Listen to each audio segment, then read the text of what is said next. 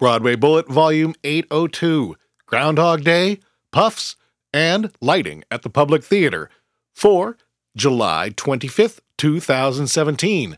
Make sure you don't miss an episode by subscribing at BroadwayBullet.com.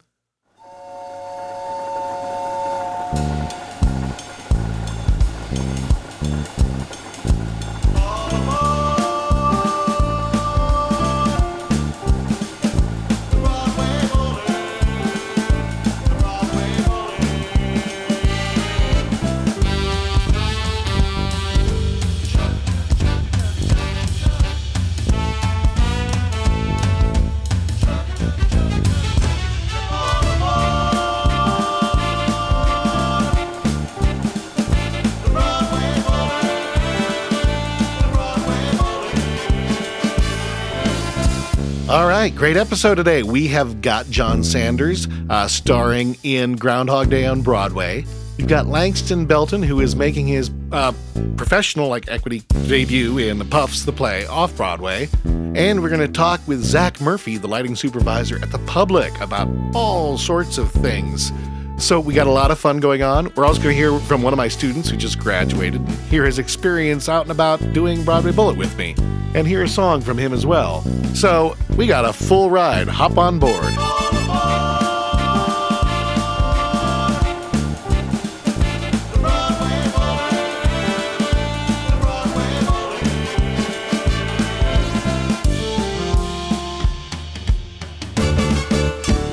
Hi, this is Michael Gilbo, your host for Broadway Bullet, Volume 802, and I'm really excited about this episode. We got three great things going on here. We've got John Sanders from Groundhog Day, and I will say, usually we put up all the unedited interviews in a separate thing. You can go to BroadwayBullet.com or SoundCloud or check your podcast feed to find those. I would have gladly made John Sanders' interview a little bit longer in this episode, but he outlined so completely his steps going and growing and making a career as an actor that it was just hard to find a break. So if you are an actor or really learning how to make a career in this business, I really urge you to check out, because he so lays it out in detail. We've also got Langston Belton, who is starring in Puffs off Broadway, and we've got Zach Murphy, who has been the lighting supervisor at the Public, going into tons of detail about lighting. And it may sound boring, but, lighting is something we all have to deal with in the theater. Whether we want to design it or not, it's probably a good idea to understand what it's all about. So he lays it out really well, and I help him get into layman's terms so he can understand it. But it's a great, great thing. Also, I want to remind everybody that this podcast is partially sponsored by the University of Providence, formerly University of Great Falls, where I have started a brand new program in theater and business arts. Really different kind of program. We outline not only how to be an artist, because it is about arts. It's not a theater administration degree. You do practice theater arts and doing stuff, but also the business of being an artist. You learn practical ways that you can go about making a career. And the first class is starting this September, and we still have some room. Brand new program. It was just finally approved in May, and I guarantee this first class is going to get an amazing amount of attention. So go check out uprovidence.edu, or we also have more information at BroadwayBullet.com. I also will be bringing a student with me to help with Broadway Bullet each time I go out twice a year. And we hear from one of my previous students who went out this semester. And I'm also going to play you a song that I recorded as a graduation gift for him, amazing singer, so he can tell you, Matt Bartolotta, what that's all about. In any case, it's time to jump on board to the program. Special thanks to our location sponsor. Thanks to the Dramatists Guild Fund for welcoming us to their space for today's podcast. Providing the music hall at DGF for writers to use for free is one of the many ways the Dramatists Guild Fund supports writers. I encourage you to find out more about DGF by visiting their website at www.dgffund.org or connecting with them on Twitter at DGFund.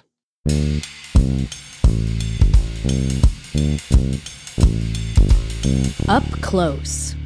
I am sitting here with John Sanders, who is in Groundhog's Day, and such an insanely famous and rich Broadway theater actor that he came in drinking a $13 bottle of green juice. Oh, man.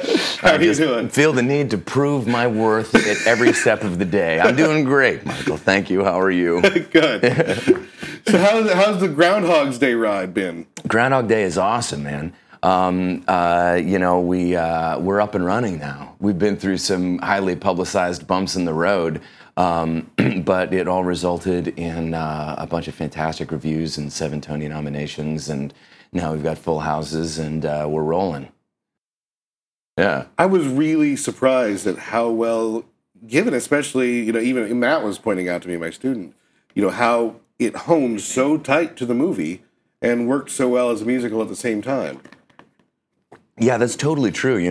Of course, we've got Danny Rubin, who wrote the movie, who is our book writer for the show. And so that helps right there. So there's confidence in the material right off the bat. And so he worked with Tim Minchin over a series of years, our composer, to figure out where the songs go, what the song should be about, and in fact, he was much more willing to play with the material, and then Tim and Matthew Warchus, our director, would be like, "Oh no, we can't change that. That's a classic part, Yeah. And so what you end up with is essentially the story, and in a lot of ways the script from the movie, reworked and reshuffled and blown up, and not just by Tim's music, but also by Danny's writing and the way that he has allowed this story to evolve and crafted it with Tim and Matthew into the show that we have. And what we end up with is a show that, I'm of a certain age where I remember when this movie came out, and I have a lot. Though you're not of a certain age that you look like you look much younger than your role. Thank you. They age me up a little bit in the show. That's for sure. But I remember this movie, and a lot of my friends remember and revere this movie, and the ones that have come to see the show have said that this movie. That this musical does it justice, and that they're not disappointed at all. That all of the comedy touchstones are there, all of the deep existential touchstones are there, the great jokes, all the characters are there, and yet it's a musical, so there's even more explored. It goes deeper, but, and this is a key point, I think, it doesn't attempt to answer any of the questions that that the original story raises. It just explores the questions more deeply, so it doesn't come off as pat. Well, I think part of why it works so well is, I've been told many times that, musical theater and music in theater is good to either explode a moment into something much bigger or to compress time. And I think with recycling, with the regeneration, of the day, I think the music becomes a very fast shorthand over time to repeat in a way that it can move those scenes in the same way much faster than the movie could, which gives you the room to explore those other moments. Right, and it can up the tension much more quickly, and also the choreography plays a lot with time as well. We have tons of freezes and slow motion, stop motion type of things that we do in the show, and that's all about playing with time. So I got to ask though. How is it figuring out and rehearsing for all those turntables? I think turntables have been thoroughly explored in Groundhog's Day. How many are there? It seems like there are turntables within turntables within turntables. That's exactly right. What you just said is exactly right. There are 5 turntables. And that's it? It seemed like a lot more. No, there are 5, but there are literally turntables within a turntable within another turntable. And so there's one big turntable, and then there's a middle-sized turntable within that, but it's off-center, right? And then And then within that middle-sized turntable are 3 smaller turntables. And so in that way, it's like geometrically possible to do so many different things. So Matthew Warchus has this great idea that he's talked about before, where he says about the turntables that you need to get the timing right, you need to get the lines right, and it's such a complicated scenario and equation that it ends up being like turning mathematics into emotion.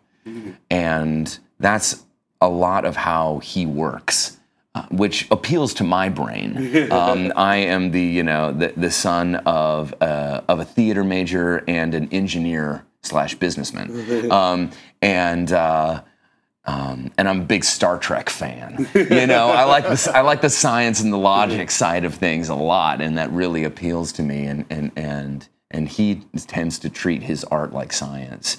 And approach it from that sort of level of detail, and I really like it. But learning on the turntables was really interesting. They built an entire turntable for us. I mean, the set of 5 in the studio, in the rehearsal studio, separate from the one they were building in the theater. So that because we had to have it to rehearse the show.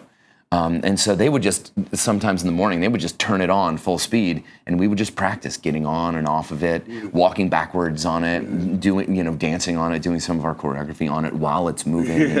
And the different turntables are moving in different directions. And so they really gave us a lot of time to get used to it. And, it took a couple months to really get used to it, but now it's really second nature. Yeah. Any problems with the turntables at previews? Or? Oh man, yeah, so many. When you got that kind of complex things, I imagine no matter what, there's. Yeah, well, totally. And in London, they had 0 problems with it. It never stopped. And since they figured out all of the issues, it hasn't stopped. And that's been like we've been almost a month now without any issues. Oh no, knock on wood. Where's the wood? When we started, famously, our first preview was halted about 15 minutes into the performance because the turntable stopped and they couldn't immediately figure out what was wrong. And so we had to do the rest of the first preview as a concert performance at the front of the stage, which ended up being kind of an amazing night because everybody just kind of stepped up and made it happen. And the audience was, it was our first preview, so it was a lot of friends and they were really behind us and everything. But then we continued to have small problems, both communication and mechanical problems, because the inner turntables, because they spin independently of the larger one, they're run by industrial Bluetooth. That's how they get their signals from the operations board. And so some of those, as we know in this day and age where there's wireless signals everywhere, some of those signals can kind of get disrupted a little bit. And, so, but eventually we got it all worked out. Comedy to me also seems to really benefit by the preview process. Did the show change at all during the preview process in terms of the jokes and feeding and learning where the audience was reacting on this one? Yeah, I'd hesitate to say that actually the show changed. And the reason I say that is because everything in the show is so tight and it's written to be that way. And also they already did it in London. And so, but I was thinking maybe Londoners might find different things funny than Americans. That is true. And I don't think on the top of my head that I can think of any actual things the creatives changed as a result to the laughs. But there might have been. I remember there's this one moment where in Rita's song, Barrett Doss plays Rita, and in her song, One Day, near the end of Act 1, that she's singing about the kind of guy that she wants. And he'd like hiking and baking and biking, and da-da-da, and he'd dance, and then he has the line, this is a guy we're talking about, right? And there's a couple of measures before she comes back in, bum, bum, bum, and starts singing again. And in rehearsals, I was always like, the heck is this? Why are we just sitting around waiting? And then it dawned on me, laughs. So they've already written the laughs into the music. And it's, mathematics into emotion. Like, they've already figured this stuff out, But definitely when I got up there for the first time and did my first Ned scenes, I then realized, this is where the laughs go. And I'd never really anticipated exactly where they would land. And of course, you never do. But then, the previews are essential for that, definitely. Yeah. So you have a great song as Ned in the show. Yeah, it is a beautiful song. Were you the way you're talking, it sounds like you're involved in the London, right? Or no, I wasn't. Oh, you sound very, okay, you just sound very familiar with the London, so. I know what was, I knew that I was going to be involved in the Broadway show when London was happening, so, so I followed it closely. It's a song called Night Will Come, and it comes in the second act. The first act is all about Phil getting through his repeating days and realizing that he's in this time loop and that he can't get out, and that he's stuck. The second act is what he does about it. He tries to kill himself over and over again. And then wonderful scene. It's fantastic. And then he starts to look around him and actually see the people around him and turn over stones. And probably the most important example of that in the show is when he learns about Ned and about Ned's past, his recent past, and the sorrow and sadness that he's experiencing. And so what they've done is they've created this gorgeous montage between three things: the piano lesson when he is learning how to play piano, and the saving of the old man when he learns that the old man who's been asking him for change every morning dies that day. And he learns that happens, and he spends many, many days trying to save him. And while those two things are happening, we see Ned standing at the center of the stage singing this song about coming to terms with death and coming to terms with loss and the loss of a loved one. And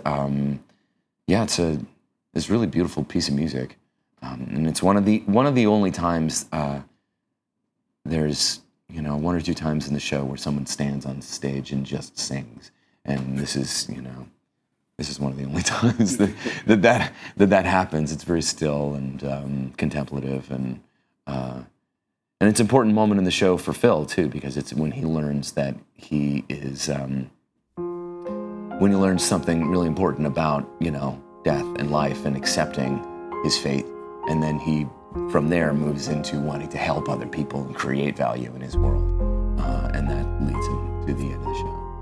On and on you stumble on towards the evening sun. She waits for you with open arms. You stare right through her.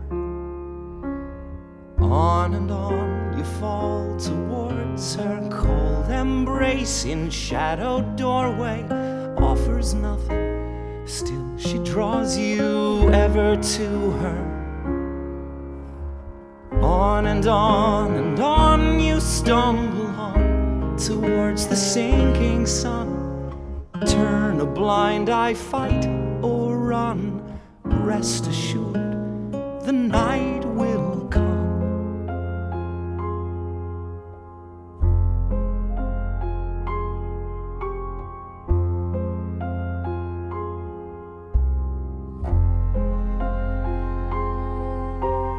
On and on you grasp and guess and search for patterns in the mess of what has been and what is left to yet endure. The jester shrugs and plays his part. The fearful see only dark. The pious with their hope-filled hearts sing hallelujah. On and on you stumble on towards the cooling sun. Turn a blind eye, fight or run. Rest assured, the night will come.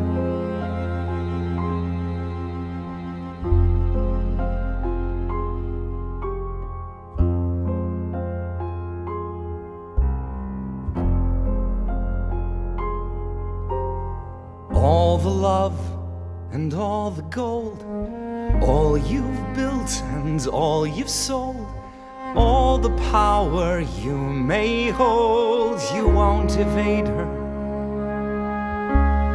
All the steam, all the bricks, all the math and magic tricks, all the carrots, all the sticks will not dissuade her.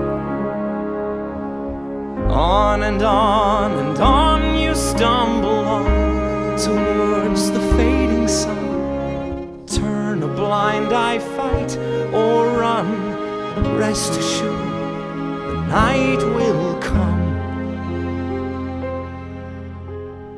Rest assured, the night will come.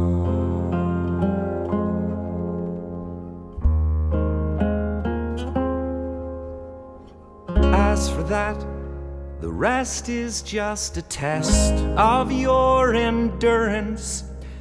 You gotta love life, you gotta love life, you gotta love life.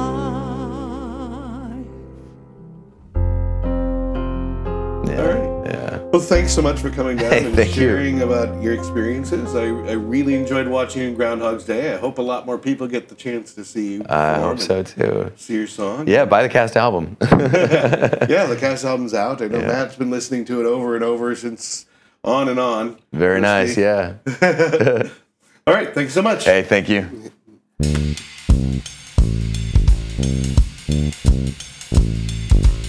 On the boards.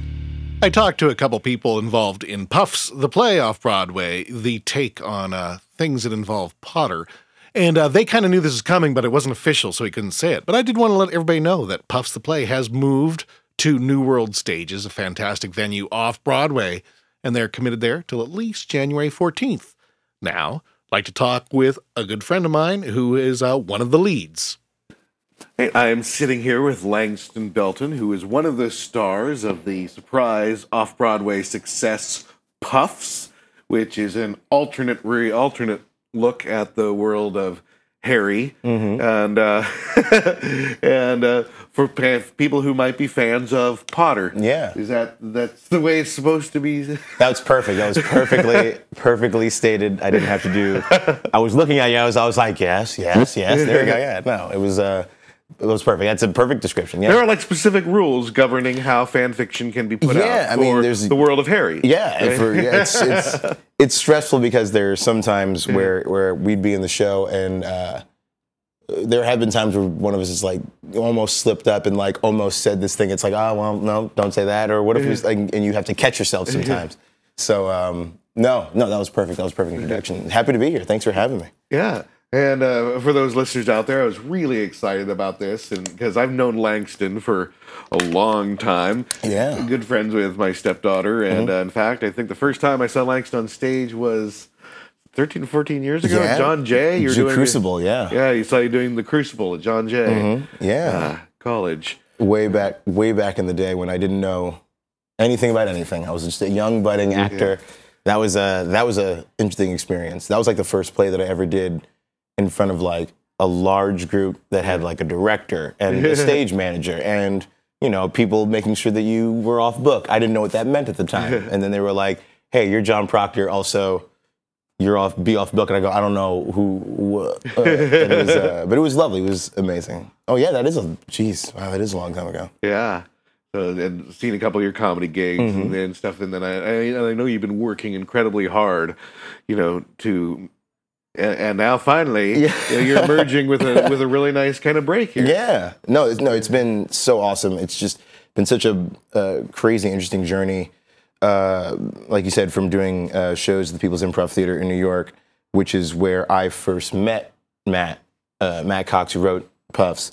So it's been a really interesting like chain of events that have led from doing theater at John Jay to doing like some other short form improv comedy in the city, and then moving on to doing long form at the Pit, and then doing this show. It's been such a weird kind of leapfrog from these different lily pads to this, but it's been cool. It's really nice. It's still a trip. It's like still super fun to do. Yeah. So for those who aren't aware of what Puffs is exactly, then it's another in the universe. What tell our listeners what the show is. Well, the show is it's all, like you said, it's all 7 years of the Potter saga told from the perspective of one of the lesser beloved houses, the Puffs, and it is a ensemble piece. The definition of an ensemble piece. Everyone is doing everything at all times, aside from myself and the other two members of the trio, Zach Moon and Julianne Earls. Everyone else plays multiple characters. Everyone else plays not only their Puffs character, but other characters within the Potter universe. And it's a 90-minute, not race, but it's a sprint. We're moving through all these 7 years. And how big is the cast? It is 16 people. I always get 16? 16, yeah. It's for an off-Broadway play, 16 actors. Yeah. Whoa. I think so. Right? I always get that number wrong because everyone even always looks different. Close. Everyone always looks different. I always get confused. I'm like, how many people, who's where? Because we're always all running around, and it's sometimes tough to get a head count. But yeah, no, it's about 16. You just Didn't the author hear the rule that you're supposed to limit it to 5? Yeah. For plays? Yeah, but yeah. They actually teach that in playwriting classes and he's like, now. nah, you guys. It's just a testament to the faith that Matt puts in every one of the actors. That it's like every time he gives you something, or Kristen McCarthy Parker, who's our amazing director, every time they gave us something to work with or to chew on, they always were very, very, very, very keen on what everyone's magic trick was. Like, we can put this person here in this show and it'll sing, because they are so ready to believe in our utmost abilities. So it's nice. So it's like, it's actually, it sometimes feels like, oh man, sometimes we're doing a lot, but it doesn't, because we all help each other. Like, when we're during that show, we're all backstage doing, different parts and different, like, I do some things backstage with handing props to people and stuff like that. So everyone's helping everyone else do the show, which is really cool. Yeah. So how long has this been running now? It's been over a year, because we did it for a year at the Pit. We had about 50 performances there, and then we moved to our new space, and we've had our 100th show since at our new space. But it's just, it's been so long that it all kind of runs together. Every time it's like, how long have you been doing it? And I go like, since I can't remember a time where I was not doing the show. But yeah, I think it's been about 2 years, 2 and change, since like that first reading that we had at the Pit. Yeah. So is the audience usually primarily Potter fans, or do you get people that aren't familiar with it? Yeah, I mean, I wasn't really familiar with it when I first got in. When Potter first came out, I think of an age range where I was not necessarily going to be like, oh, a book came out, I'm going to go inside. I was like out and about and doing sports and stuff like that. So I came into it later with the movies, and then more so with this show, and then like kind of fell in love with that universe, and like, oh, this is pretty cool, and like having a better understanding of it now. I'm sorry, I lost. I guess what I'm asking, whether they come or not, how well do you think that the show plays to people who aren't unfamiliar? Like if a friend drags them and they haven't read the book. Oh no, I think the great thing about the show is that there is something for both sides of that coin. There are the references and the nods to the Potter books and the movies and the lore and stuff like that, but there's also this incredible original story that Matt wrote that really does draw people in, even if you don't have an in to the, like my mother, she was like, yeah, I kind of am aware of it, and she was saying like, but the original story, the story of this trio, the story of these kids growing up in this house, and they were told that, oh, you're the worst house, but they're still positive, and they still, love, and they're still proud of who they are. That story, I feel like, really does bring people in, and then it brings the Potter fans over as well. And it's a lot of just awesome, just nerdy people, just people that love the nerd culture and stuff like that. People coming and dressing up and stuff like that, which is always amazing to see when people come dressed as characters from the show, which has happened, which is awesome, and people dressed in like Puffs yellow and badgers and stuff like that, which is awesome. Yeah. So it's a good mix of folks. So I'm curious, you know, and I know you've been working, you know, a long time and pushing forward, but I haven't really, you know, talked with you about how. And you know, the program that I'm starting at the University of Providence is a theater and business arts program. The idea that, you know, as an artist, you need to take care of your own business because you are a business. So what are the things you've had to do as an actor to forward your career, to forward your business that you really never expected? I think I think it was mainly surrounding myself with like-minded people whose abilities I believed in and who are kind of artistic goals linked up. Case one of my best friends, Nick Correa, who's also in Puffs. We met doing a West Side Story at John Jay, and we became friends because we both had the same kind of interest and same sense of humor and stuff like that. We both were getting into improv. He was doing stuff at UCB, and then I went to the Pit. And then we were both at the Pit now. But it's just one of those cool things of like meeting people that you're all kind of doing these things together. I mean, I've done we've done improv festivals, which is a really cool way to get, you know, just get your face out there and get your name out there. Showcases, the People's Improv Theater, we did the NBC Diversity Showcase, which is really awesome. So I think it's finding a community of people that are all building each other up, even if that's not an improv theater or a, you know, theatrical, you know, troupe or something like that. I think the main thing, when you ask me that, because I'm like, oh, what have I done? Was there any singular thing I'd done? Because there's been a lot of things that I'm like, I should have, headshots, thing to do. But I think just really, really, really, really taking inventory of the people around you that are doing cool stuff and finding ways to work with them and support their idea, because that goes a long way. I think there's something to be said about people just believing in yourness and your goals and endeavors, especially when they link up with your own. Like, there's so many people at the People's Improv Theater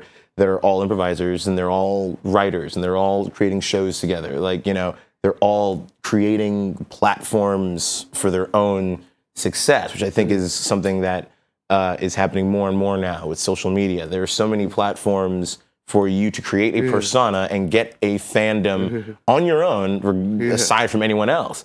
So it's really cool to build that with other artistic people. So yeah, I think that's the main thing, just being in it, being in the mix, so to speak, constantly, and auditioning and all that fun stuff and all that cool. How do you go about it? Are you still like planting the seeds for future projects, or working on on building up, you know, towards projects post Puffs? Yeah, you know, talking to, you know, casting directors and managers and stuff like that, and talking to other performers about, you know, the shows that they're doing, and you know, seeing what comes out of that, and you know, who they're talking to and what eyes are on their show. Yeah, I think it's just a matter of, you know, we've been doing this for so long that sometimes you get like comfortable, and it's like, well, no, this will not be here forever. This will not be here forever.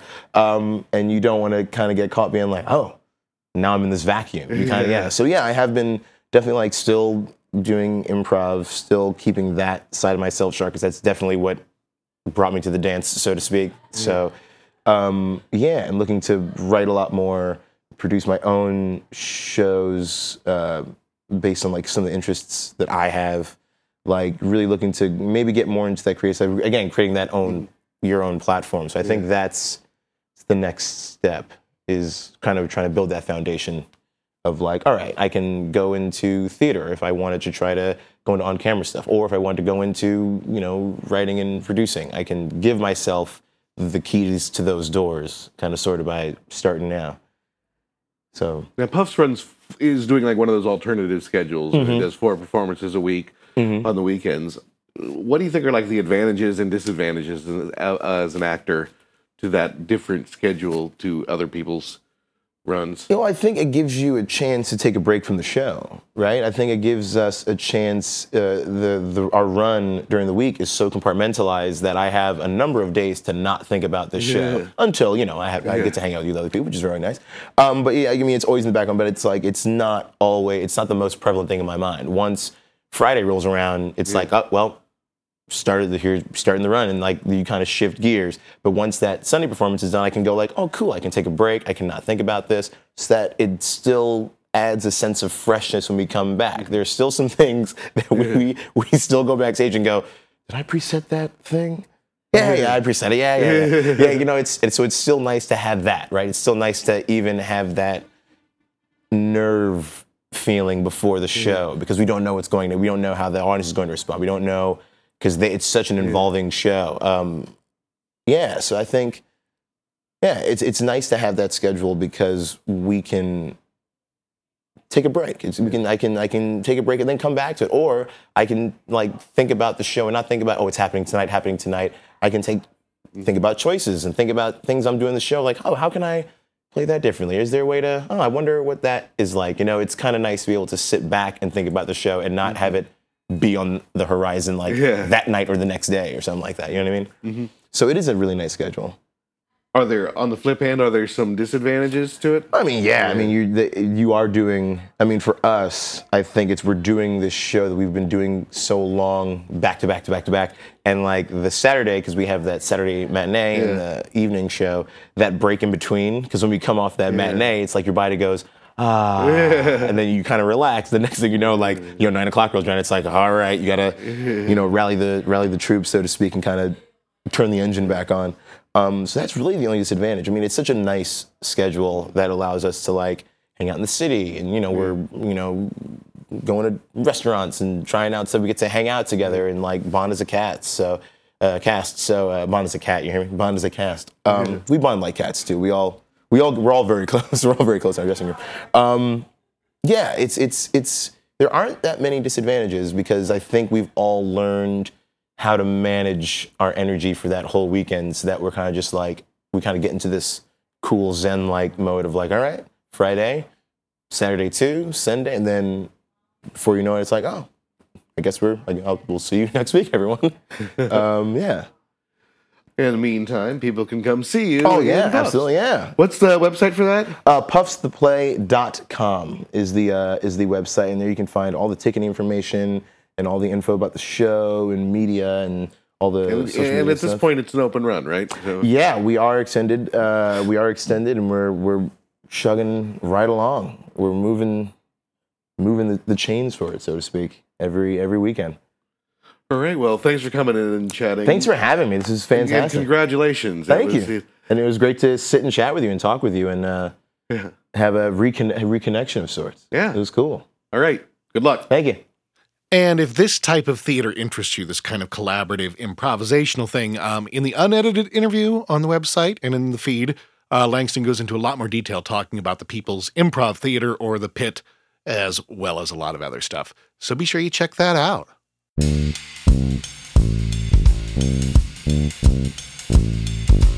Talking the Trades.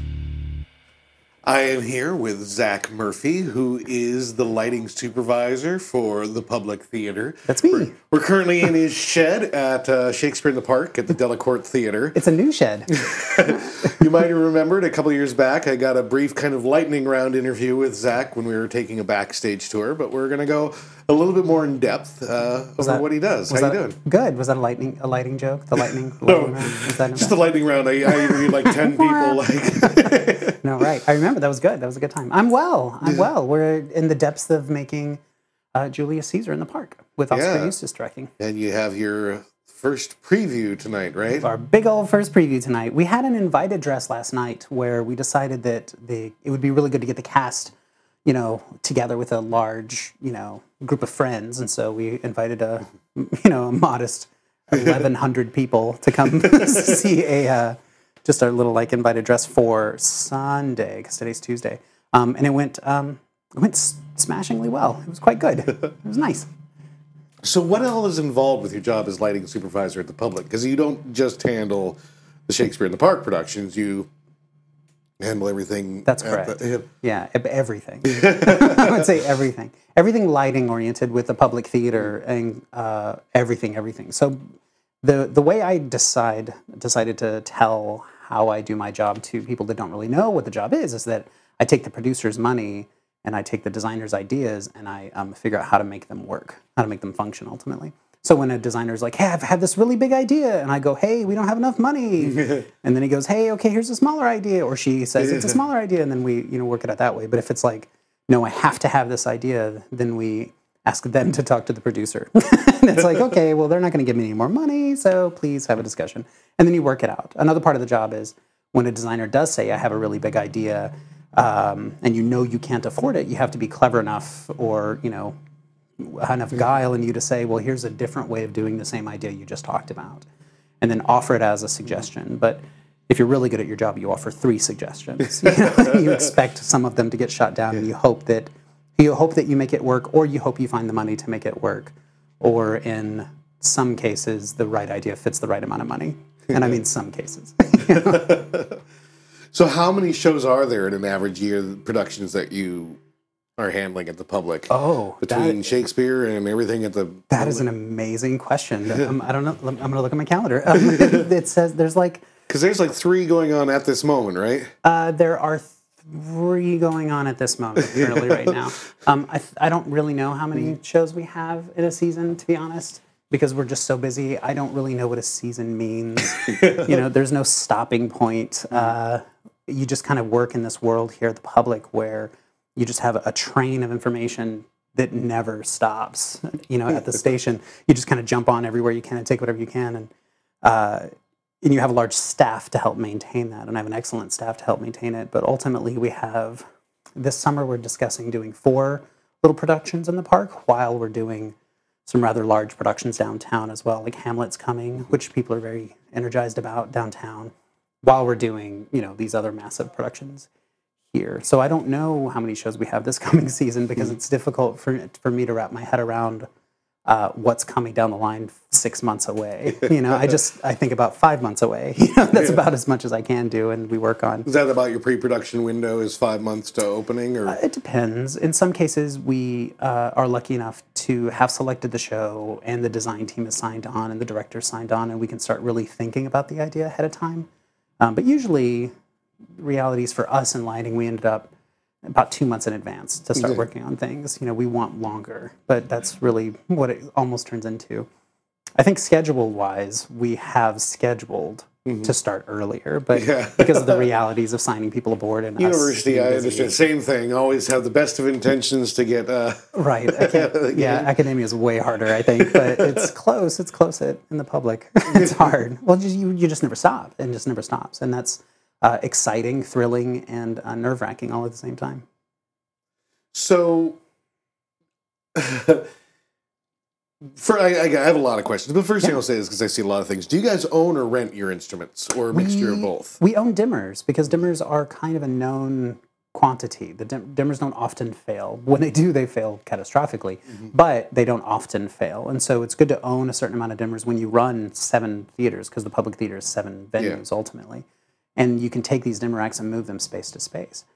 And it's interesting because some shows use a ton of dimmers, and some shows don't hardly use any dimmers at all, since we're moving towards this, this new technology of LEDs and moving lights, and everybody's moving forward. We just got brand new LED lights, and we got like 9 movers. It's nice, theater. Right? We're pretty excited. Yeah, they're getting smarter and better and better. And in time, dimmers will be a thing of the past. You'll have power supplies, and you'll have power distribution panels and all that thing, and then you'll have addresses galore. But I find as dimmers aren't used as much, addresses are used more. So the consoles are in need of having larger banks of address usage. I think we're using I don't even remember. This show has an EOS TI with 8K, with 8,000 addresses on it, and we're close to it. We're close to maxing on it. So just for a show in the park, it kind of makes it sound like it's a small show in the park, but it's not. I mean, it's 800 conventionals and 40 or 30 something moving lights. It's a lot. That's a lot to control. The next show poses a larger thing where it's slightly less moving lights, but a whole lot of pixel controlled lighting points. And so you've got 2 scenic elements designed by Tyler. Well, the lighting is designed by Tyler Michelot, and 2 scenic elements that have 800 pixel points per tree. And that's 800 times 3, and there's that, and so you just add, the addresses add up. Okay, for those of us who are busy, can you what are 800 pixel points per tree? Maybe I should define everything, but I'm sure myself and there's a few other listeners who might not be. So we found a product, this fun little product online that's a string of tiny, tiny light bulbs, about the size of my, one's pinky, for example, or a small person's thumb. And it's a light, and it has red, blue, and green color inside of it. And then you skip spaces of 6 inches, and then there's another bulb. And then you control it through a driver controlled by the console. So you plug it into some fun, I'm going to talk to you nicely technology. And so we're talking this looks like a Christmas light strip, kind of? It's like a Christmas light string, basically, but each point is individually controlled. Wow. And so, you run down the line of 800 points, and then you realize that that's just a ton of data. So if each little itty bitty point has to have 3 things that it does, what is that, 2,400, right? Addresses, is that right? Yeah.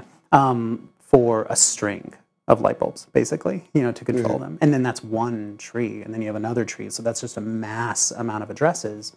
And it's not, depending how the designer wants to control it, you don't just say, can I have channel, 1,758 at blue, or something. You really kind of pixel map it, which is like you make a drawing, and then you can highlight the drawing and then say this part of the drawing turns blue, and it helps control it that way, or you work it with magic sheets, and it's, controlling it becomes the associate and the assistant designer's, main purpose is to help the designer have an understanding of how it all goes. And the designer, of course. Yeah, we've just gotten our new lights. We've kind of started working with them 2 shows, and it's been, both our shows are techs have run very late and long because they're brand new to us. But is it just because we're new, or in general, does this, because you're talking about so many addresses and stuff, is this a lot longer programming process than the old, analog, traditional, That's actually that's a wonderful question that's answered in a couple different ways. One way is, yes, it would be a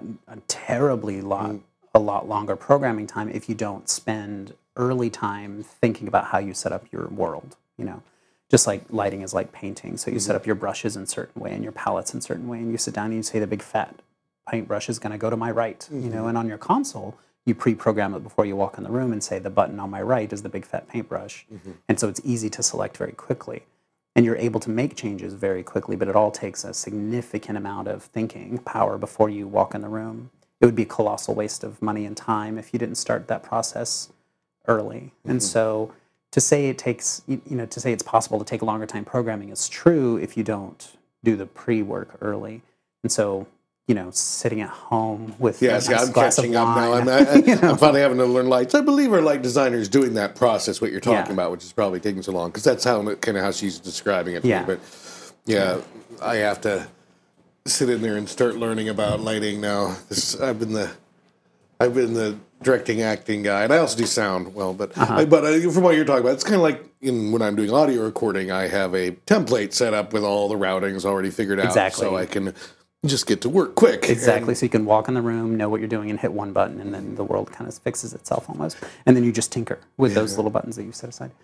So it does take longer to program, but it doesn't take longer in the room to program. And so because money is a tangible object and time is, a questionable object, you need to spend as little time in the room as possible so the director can do, their job better. You walk in the room and you say, well, I shouldn't say that. I should say stopping for a lighting designer is so not great because that's just not where you want to be. You never want to be the one that stops tech. You never want to be the one that slows it down. I mean, we as lighting artists are support characters for the director, who's a support character for the writer. We're here to support the show as best we can. And when we stop that tech production process, it becomes very difficult. It becomes hard. And so you want to have all your tools laid out in front of you before you walk in the door, just to make life better for everybody to say, yay, we can take a break without going into overtime, things like that. It's necessary. It's a necessary part of the job. So it does take longer to program on one end of it. So this has been, I'm assuming as a lighting supervisor, you got to stay up on a lot of gear trends and too for rentals and purchases. And we do. And this is a pretty tumultuous period of change for lighting, huh? Well, it's tumultuous. I don't know. I think it's exciting. Yeah. I think it's fun. It's definitely a rapid. It's us on the little tiny green canoe on the river, going down the rapids of like, oh, what's this new lake? Yes, we have to have it. Oh, it sucks. And then we spent this money demoing this thing. It's not good. Okay, another idea. So the stuff is coming down the pike quickly and landing in your plate very, very hard, and you have to like figure out if this is the right thing to do or figure out if it's not the right thing to do. And you make those decisions quick. And so to be able to know what that is, there is a level of needing to step out of the office and go to a demo room or go to LDI and just look at some things or send agents out and say, please tell me what this is like. Or, because we're so busy at the Public Theater, we have the ability to call vendors and then they happily come and help us out, Because you're the public. I guess. What do we do in Montana? What are our options for figuring out? Because it is bewildering. And if we want to buy something, we don't have like an option to go look someplace. Well, there's parts of that where this may be, I don't know, I may not understand it quite as well because I have been at the Public for so long, but I feel like there is a level of the ability to call the people who make the product and ask for an idea or ask, can you send me a part for me to look at for a week? Or, hey, are you going to be in Montana, coming up in a week? And they say, I'm there in 3 weeks. And then you set up a kind of demo. And the big thing about the Public Theater that have people come and visit us is because we are lucky enough to select and hire and people agree to work here who are very talented and who are, giants in the career in many ways. And the vendors want to impress those people. So when we do a show like Hamilton, for example, and we have something and a designer comes in and says, what's this new product? Then people are going to rush over and say, look at this new thing, because they want that designer to want it to have a shop to buy it. And then that shop rents it to the Broadway show. And then that's how they make their money, or tour or something like that. But vendors don't make a lot of money off of us. They just have a lot of face time with other designers. And so people who are in Kansas or people who are in Omaha or, Montana or something like that, the right thing I think to do is just to reach out and say, hey, are you in the neighborhood in the next year? Or, hey, can you mail me something of what this looks like? Or, hey, can you discuss things with me? Because even though, distance is great, the people are very close-knit, and you have the ability, even in the middle of nowhere, you have the ability to call somebody. I mean, I just called China the other day. I was calling a shop in China in the middle of the night to discuss this kind of new LED thing, and they're like, yeah, sure, let me give this to you. I mean, I'm just some guy in New York. It's like we're just people around here, and people want to spread ideas, and, the smartest idea is going to come from, somebody sitting in their basement thinking about ideas and then says, this is how we change the face of lighting. I mean, LEDs came from somewhere, All right. Well, thank you very much. And it was great talking to you, Zach Murphy, for shaking hands. Those in the audio. We shook hands. And best of luck as Julius Caesar kicks off. Oh, I'm so excited. It's going to be great.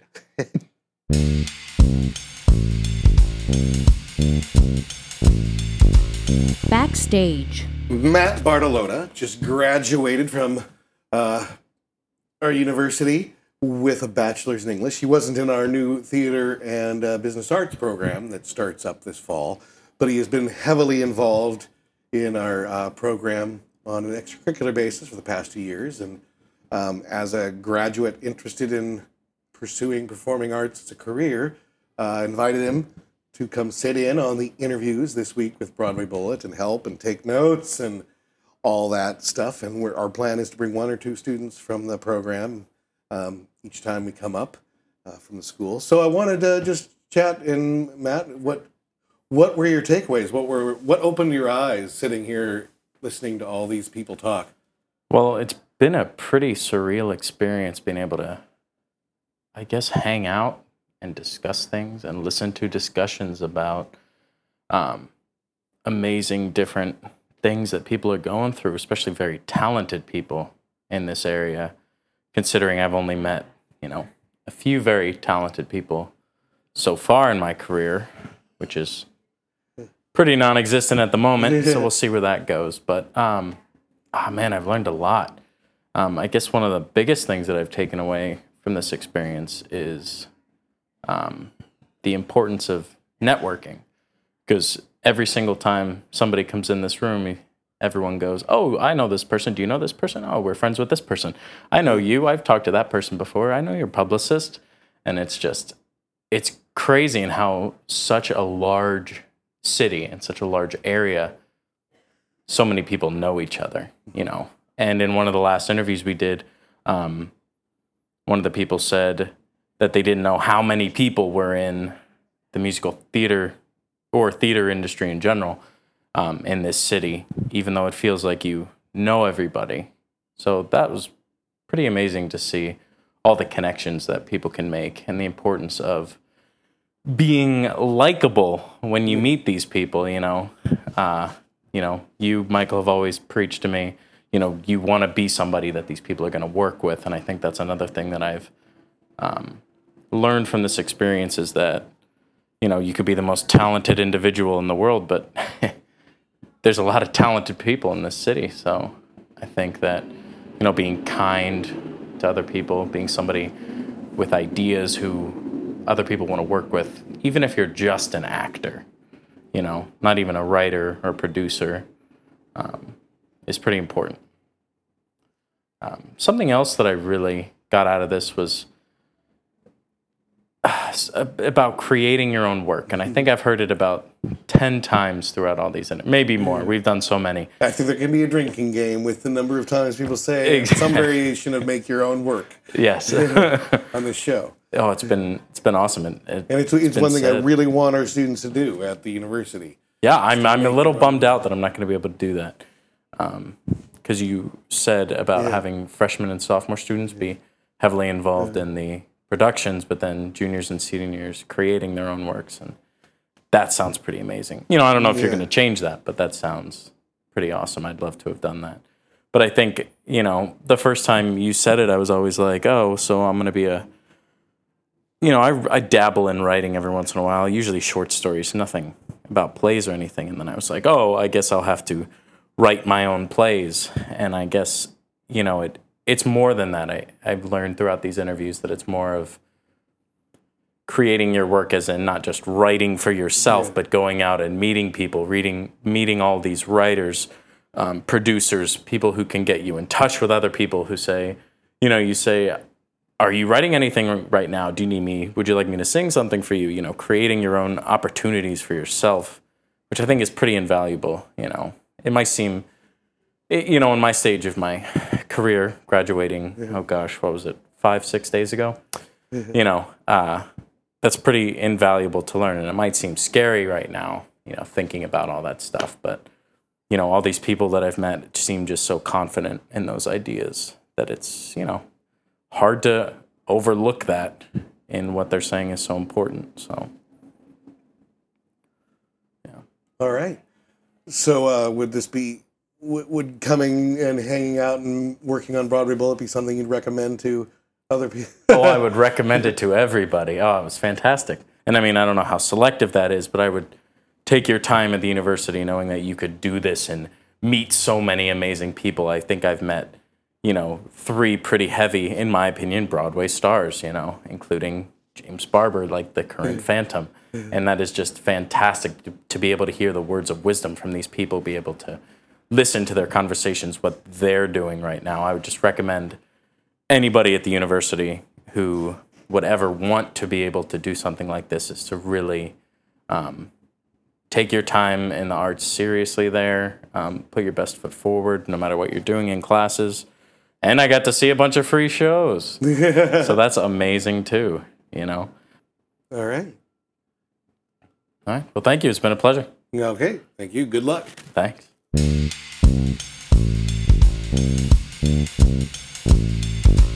Listening Room. Matt Bartolota just graduated, and as a great singer, I made a graduation gift of a vocal demo for him to take with him. Practice I'll probably do with all the singers that graduate from our program. And in any case, I thought I'd let you hear how his voice is. This is him singing This Is the Moment from Jekyll and Hyde. This is the moment.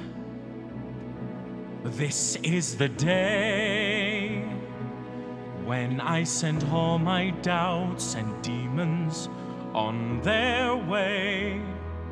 Every endeavor I have made ever is coming into play, is here and now, today. This is the moment, this is the time, when the momentum and the moment are in rhyme. Give me this moment, this precious chance. I'll gather up my past and make some sense at last. This is the moment when all I've done, all of the dreaming, scheming, and screaming become one. This is the day.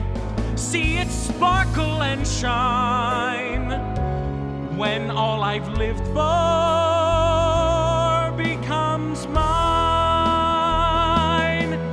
For all these years, I have faced the world alone, and now the time has come to prove to them I've made it on my own.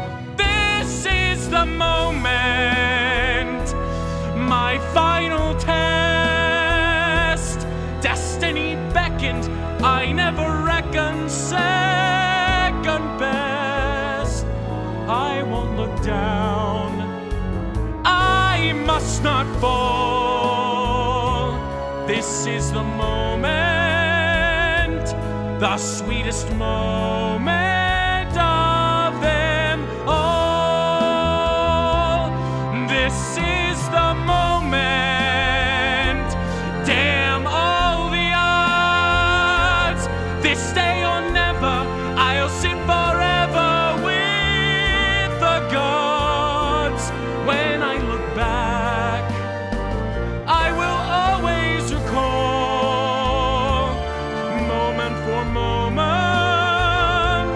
this was the moment, the greatest moment of them all.